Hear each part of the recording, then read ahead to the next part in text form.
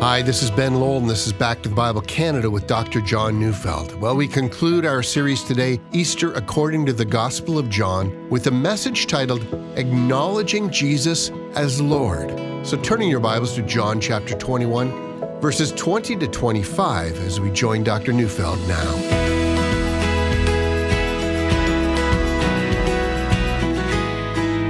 The greatest privilege that any believer has is to proclaim Jesus Christ as Lord. But what quite practically does that mean? You know, some of you have heard the story I'm about to tell, and you'll enjoy it anyway. Years ago, before current navigational systems, the captain of a ship looked into the dark night and saw faint lights in the distance directly in front of him. Immediately, he recognized they were approaching a vessel, and he told his signalman to send a message. Alter your course 10 degrees to the south. Shortly, a message came back. Alter your course 10 degrees north. The captain was put off by the reply, and he sent a second message.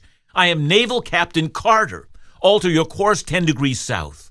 The reply came back. I am Seaman Third Class Jones. Alter your course 10 degrees north. Well, the captain was furious. He sent a third message. I'm a U.S. Navy battleship. Alter your course 10 degrees south. And the reply came back immediately. Alter your course 10 degrees north. I'm the lighthouse. Well, when we call Jesus Christ Lord, we know immediately who's going to alter their course. You see, to call Jesus Lord is not to open doors for negotiations with him or to demand from him that he act in ways we want. He's not moving. He's the lighthouse, and his way blocks ours. Lordship is a military term. It demands obedience and submission from us without negotiation. And this relationship with Jesus is a privilege to the true believer. So once we understand that, not that we make Jesus Lord because we can't make him Lord, he's Lord whether we like it or not, but that we acknowledge that Jesus is Lord, well, then things go well. If, on the other hand, we don't acknowledge his lordship, we crash into the rocks and bring destruction upon ourselves, not on him, because he's Lord. And we've come to the end of our study of the Gospel of John. And I want to end our study of this marvelous book by seeing Christ as John wants us to see him, Lord and God. This is demonstrated by his miracles. He's the Lord of nature. It's demonstrated in the fact that he speaks on behalf of the Father. It's demonstrated in the title the disciples use to address him. They call him Lord. But it's also demonstrated in what Jesus demands of his disciples. John 14, verse 1, he said, believe in me. And in John 14, 15, he said, keep my commandments. And in John 15, verse 5, he said, without me you can do nothing. And then in John 15, 14, he says, you are my friends if you do what I command you. So Jesus demanded a kind of relationship with the disciples that placed himself first, and in them they were to submit. So how does this work out in real life? You'll remember in John 21, the last chapter of John, it's a kind of an appendix in this book that speaks, about the mission that Jesus gave his disciples. If they're going to be on mission, they had better get very clear who was giving the orders and who was following them. So let's read our text, John 21, 20 to 25. Peter turned and saw the disciple whom Jesus loved following them, the one who also had leaned back against him during the supper and had said, Lord, who is it that is going to betray you? When Peter saw him, he said to Jesus, Lord, what about this man? And Jesus said to him, if it is my will that he remain until I come, what is that to you? You follow me. So the saying spread abroad among the brothers that this disciple was not to die. Yet Jesus did not say that he was not to die, but if it is my will that he remain until I come, what is that to you? This is the disciple who is bearing witness about these things and who has written these things, and we know that his testimony is true. Now there are also many other things that Jesus did. Were every one of them to be written, I suppose that the world itself would not contain the books that would be written. Well, the last passage of the Gospel of John follows on the heels of Jesus reinstating Peter and assuring him that he will indeed fulfill the mission he has given to him. But let's get back to this scene between Jesus and Peter on the lake shore. So I've argued that the conversation between Peter and Jesus occurred while they were walking. John is right behind them, listening to every word. 5 times in this book, John is identified as the disciple whom Jesus loved. And so how so? Was he loved more than the rest of the disciples? Well, we know that Jesus spent extra time with 3 of his disciples, that is, Peter, James, and John. They were in his inner circle. And we also know that Jesus took these 3 up the mountain of transfiguration.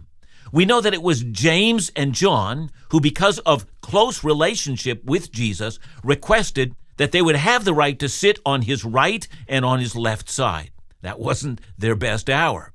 Now, during the Last Supper, John had been seated next to Jesus, and when the question arose as to who would betray Jesus, John asked it. And on the cross, John seems, of all the disciples, to have been left standing at the foot of the cross, and there Jesus had insisted that John would take in Mary, Jesus' mother, and care for her as if she was his own mother. Indeed, according to historical sources, John settled in the city of Ephesus, where he looked after Mary until the day of her death. And so whatever the reason for John following so close to Jesus and Peter, I think it was much more than eavesdropping. John seems to have been there close to Jesus at all times, taking whatever assignments Jesus had to give him. He's always ready to do whatever was needed. And furthermore, we're not to think that Peter and John were, somehow at odds with each other. And Peter would take primary leadership in the church when it began, but John would be working with him. In Acts chapter 3, the healing of the man at the temple, who was there? It was Peter and John working together. In Acts 4, it was Peter and John standing side by side before the Sanhedrin, giving bold testimony of Jesus together.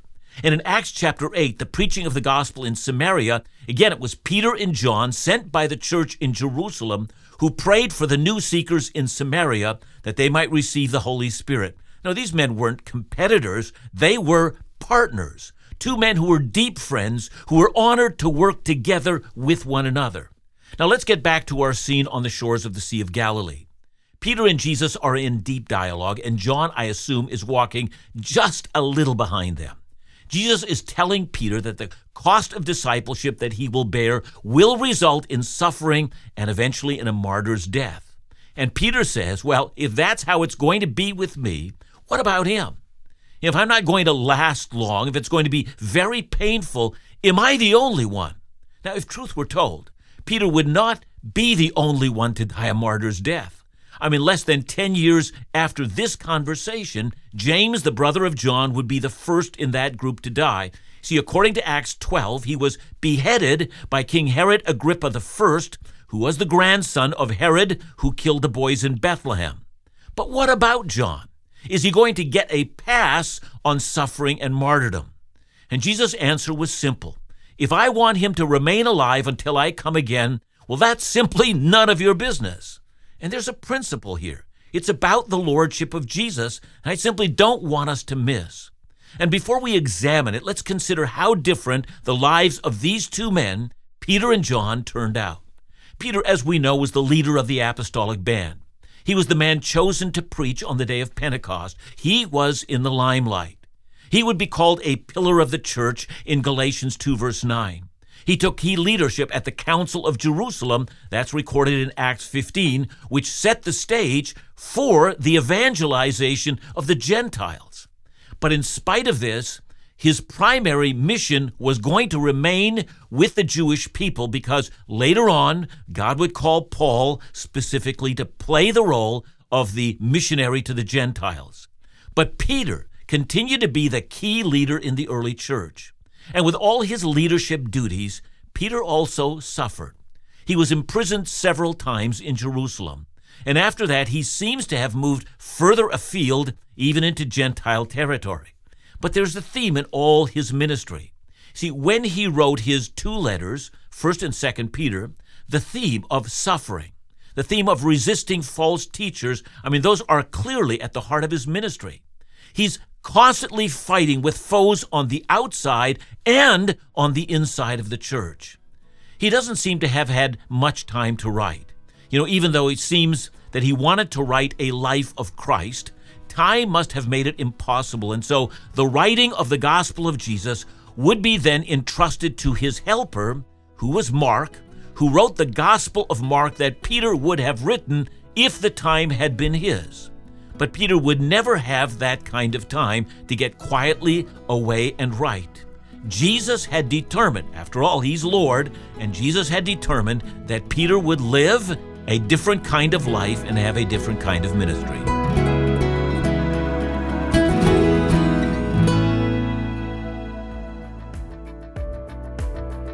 You may think that estate planning is only for the wealthy, but decisions about your home, family, your retirement, or even how you'd like to see your money used for ministry and for the kingdom, well, that's important.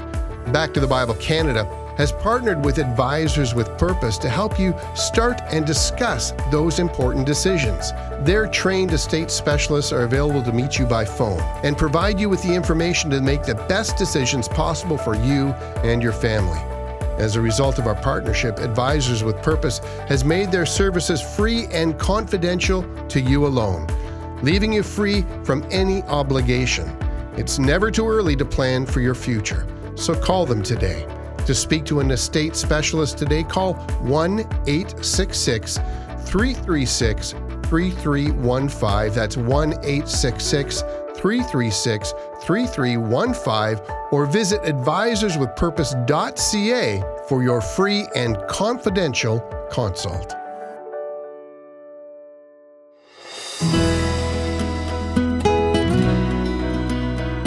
It seems likely that before he was crucified in Rome, Peter endured torture and was imprisoned in absolute darkness for 9 months. That was his lot in life. It was demanding, it was tough, brutal, hard. And then Christ called him home. And in contrast, John's life was very different. Unlike Peter, John did not die as a martyr. Yeah, he did suffer, and yeah, he was imprisoned. We also know that near the end of his life, he was in fact exiled on the Greek island of Patmos for a short period of time. And by all accounts, he returned after his exile back to the city in which he had taken residence, that was Ephesus. And there he seems to have had the time to become a thoroughgoing theologian. He had a more serene and very long life of reflection and writing in which he was given time to write the Gospel of John, the 3 letters of John, as well as the book of Revelation while he was on the island of Patmos. The lives of these two men turned out very differently. "What about him?" said Peter, and Jesus said, "That's not your affair." See, in 1 Corinthians 3, verse 5, Paul writes the Corinthian church about his relationship to Apollos. Apollos was the great preacher, and Paul the church planter and theologian.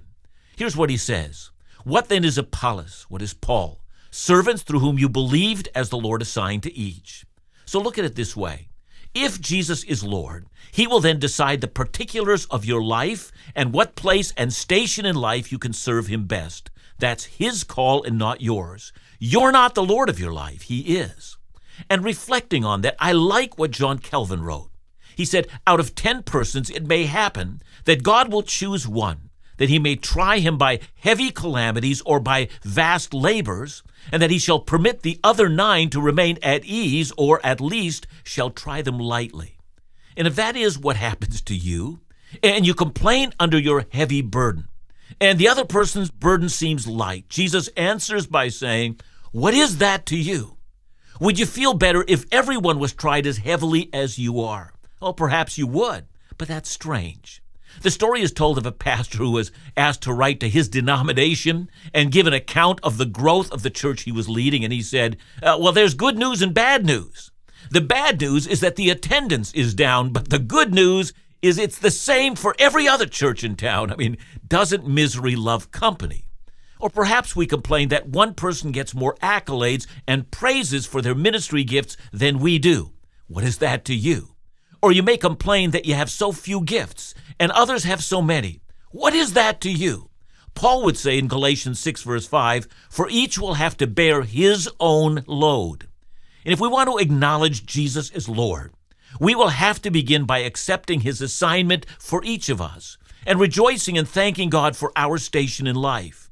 You know, if you today are grouching about your situation, and complaining about your lot in life that it's worse than in others, it's because you haven't yet fully acknowledged the lordship of Christ. Now then, John adds that a saying spread abroad that he would not die until Jesus returned a second time. And that's an interesting note. It turns out there were those who thought that the age of John was an indicator of how close we were to our Lord's return. Well, that seems to be that in 2,000 years, we've had a lot of other people giving signs as to, how close we are to the Lord's return. Whether it's an upheaval somewhere on earth, or news of a financial downturn, or the development of a weapon that can destroy all life, or the rise of a political leader somewhere that we think might be the Antichrist, I hear in Jesus a statement, the word. What is that to you? Be faithful in what God has called you to do. I've often spoken about this idea that, we can become aware of how close we are to the second coming. Since Jesus told us that we won't know, you want to read Matthew 25:13, then just assume we won't know. Now, I know these are all matters, of our view of the end time, but there's something very important I would hope that we could all agree on. Deuteronomy 29, verse 29. The secret things belong to the Lord our God, but the things that are revealed belong to us and to our children forever, that we may do all the words of this law. So notice the categories: secret things and revealed things. Secret things don't belong to us. They belong to God. There's some people who are shaky on the fundamentals of the faith and on the nature of the gospel. But sometimes these very same people express assurance on things that are not clear, that have not been revealed to us. Some time ago, a man sent me a prophecy saying that anyone belonging to a church not teaching his view of end times would be left behind. And, I was unsure of what to make of, his prophecy. I said, I actually know from Jesus and the apostles on what basis a man is accepted or rejected before the throne of God. And I know it isn't your view of eschatology or the end times. We need to major on the things that Jesus majored on. So let's hear what Jesus said.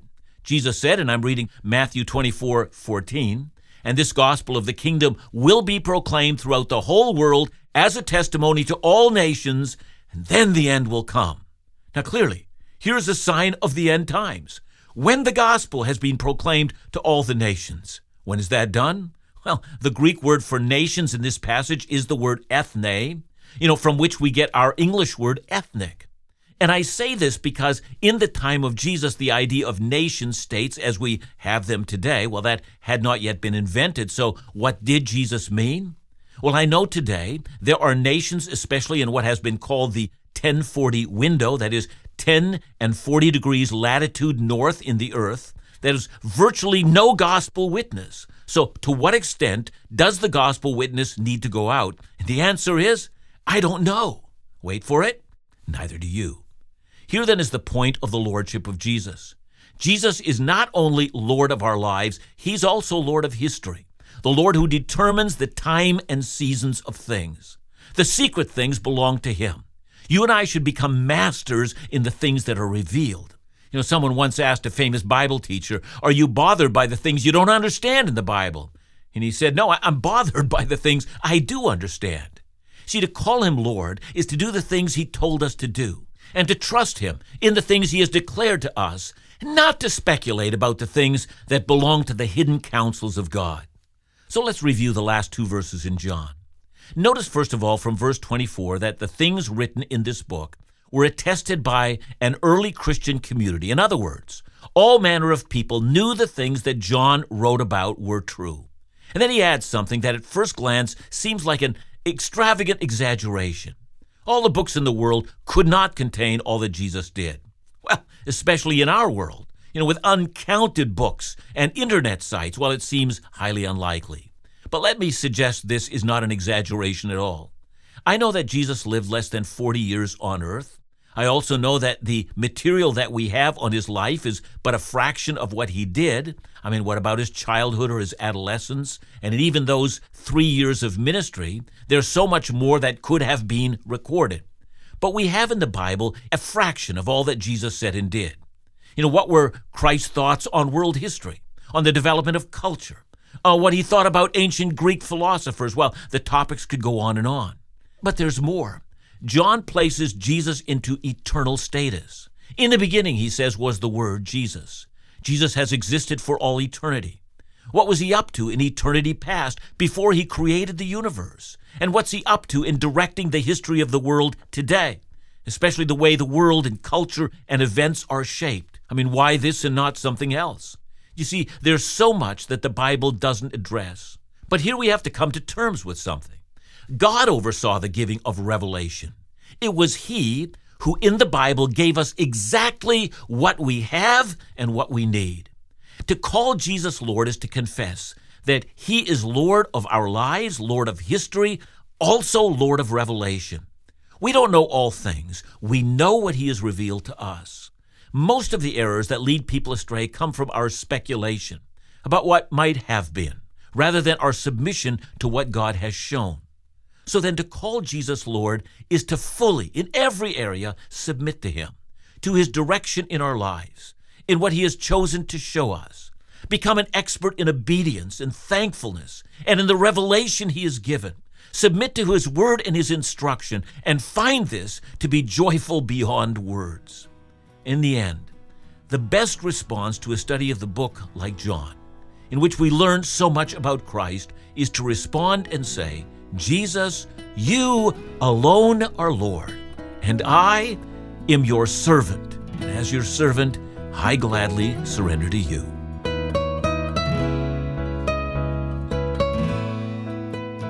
John, we've come to the end of your teaching on the Gospel of John.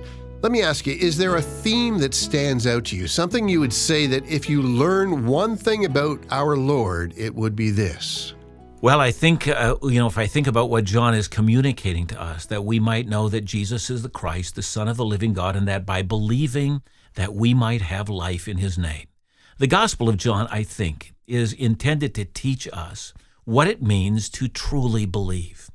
Early on we are told that, of course, that there were those who believed in his name, but that Jesus wouldn't entrust himself to them because he knew what was in their hearts. So these were individuals who loved his miracles, but are not willing to bend the knee and entrust their lives to him.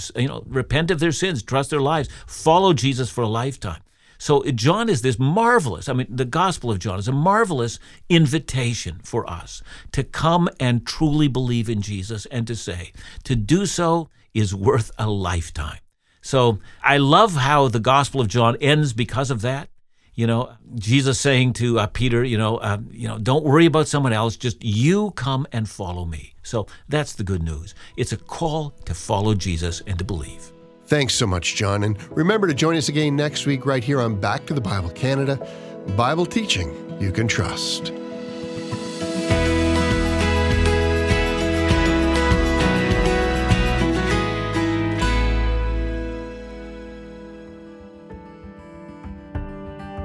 As cherished children of God, we all share the Great Commission to spread the gospel across the globe. This is no simple command, but if we partner with each other, we stand a much greater chance of enriching the lives of many with the good news of Jesus Christ. This month, to commemorate the importance of this partnership, Back to the Bible Canada is celebrating our monthly partners who bless this ministry with their consistent gifts. Thank you so much for your continued support. Our Bible teaching and engagement resources simply cannot exist without it. By donating monthly, you join our 1119 Fellowship Monthly Partner Program and gain access to all its unique benefits. To find out more about these exclusive benefits or to become an 1119 Fellowship Monthly Partner, just give us a call at 1-800-663-2425 or visit backtothebible.ca.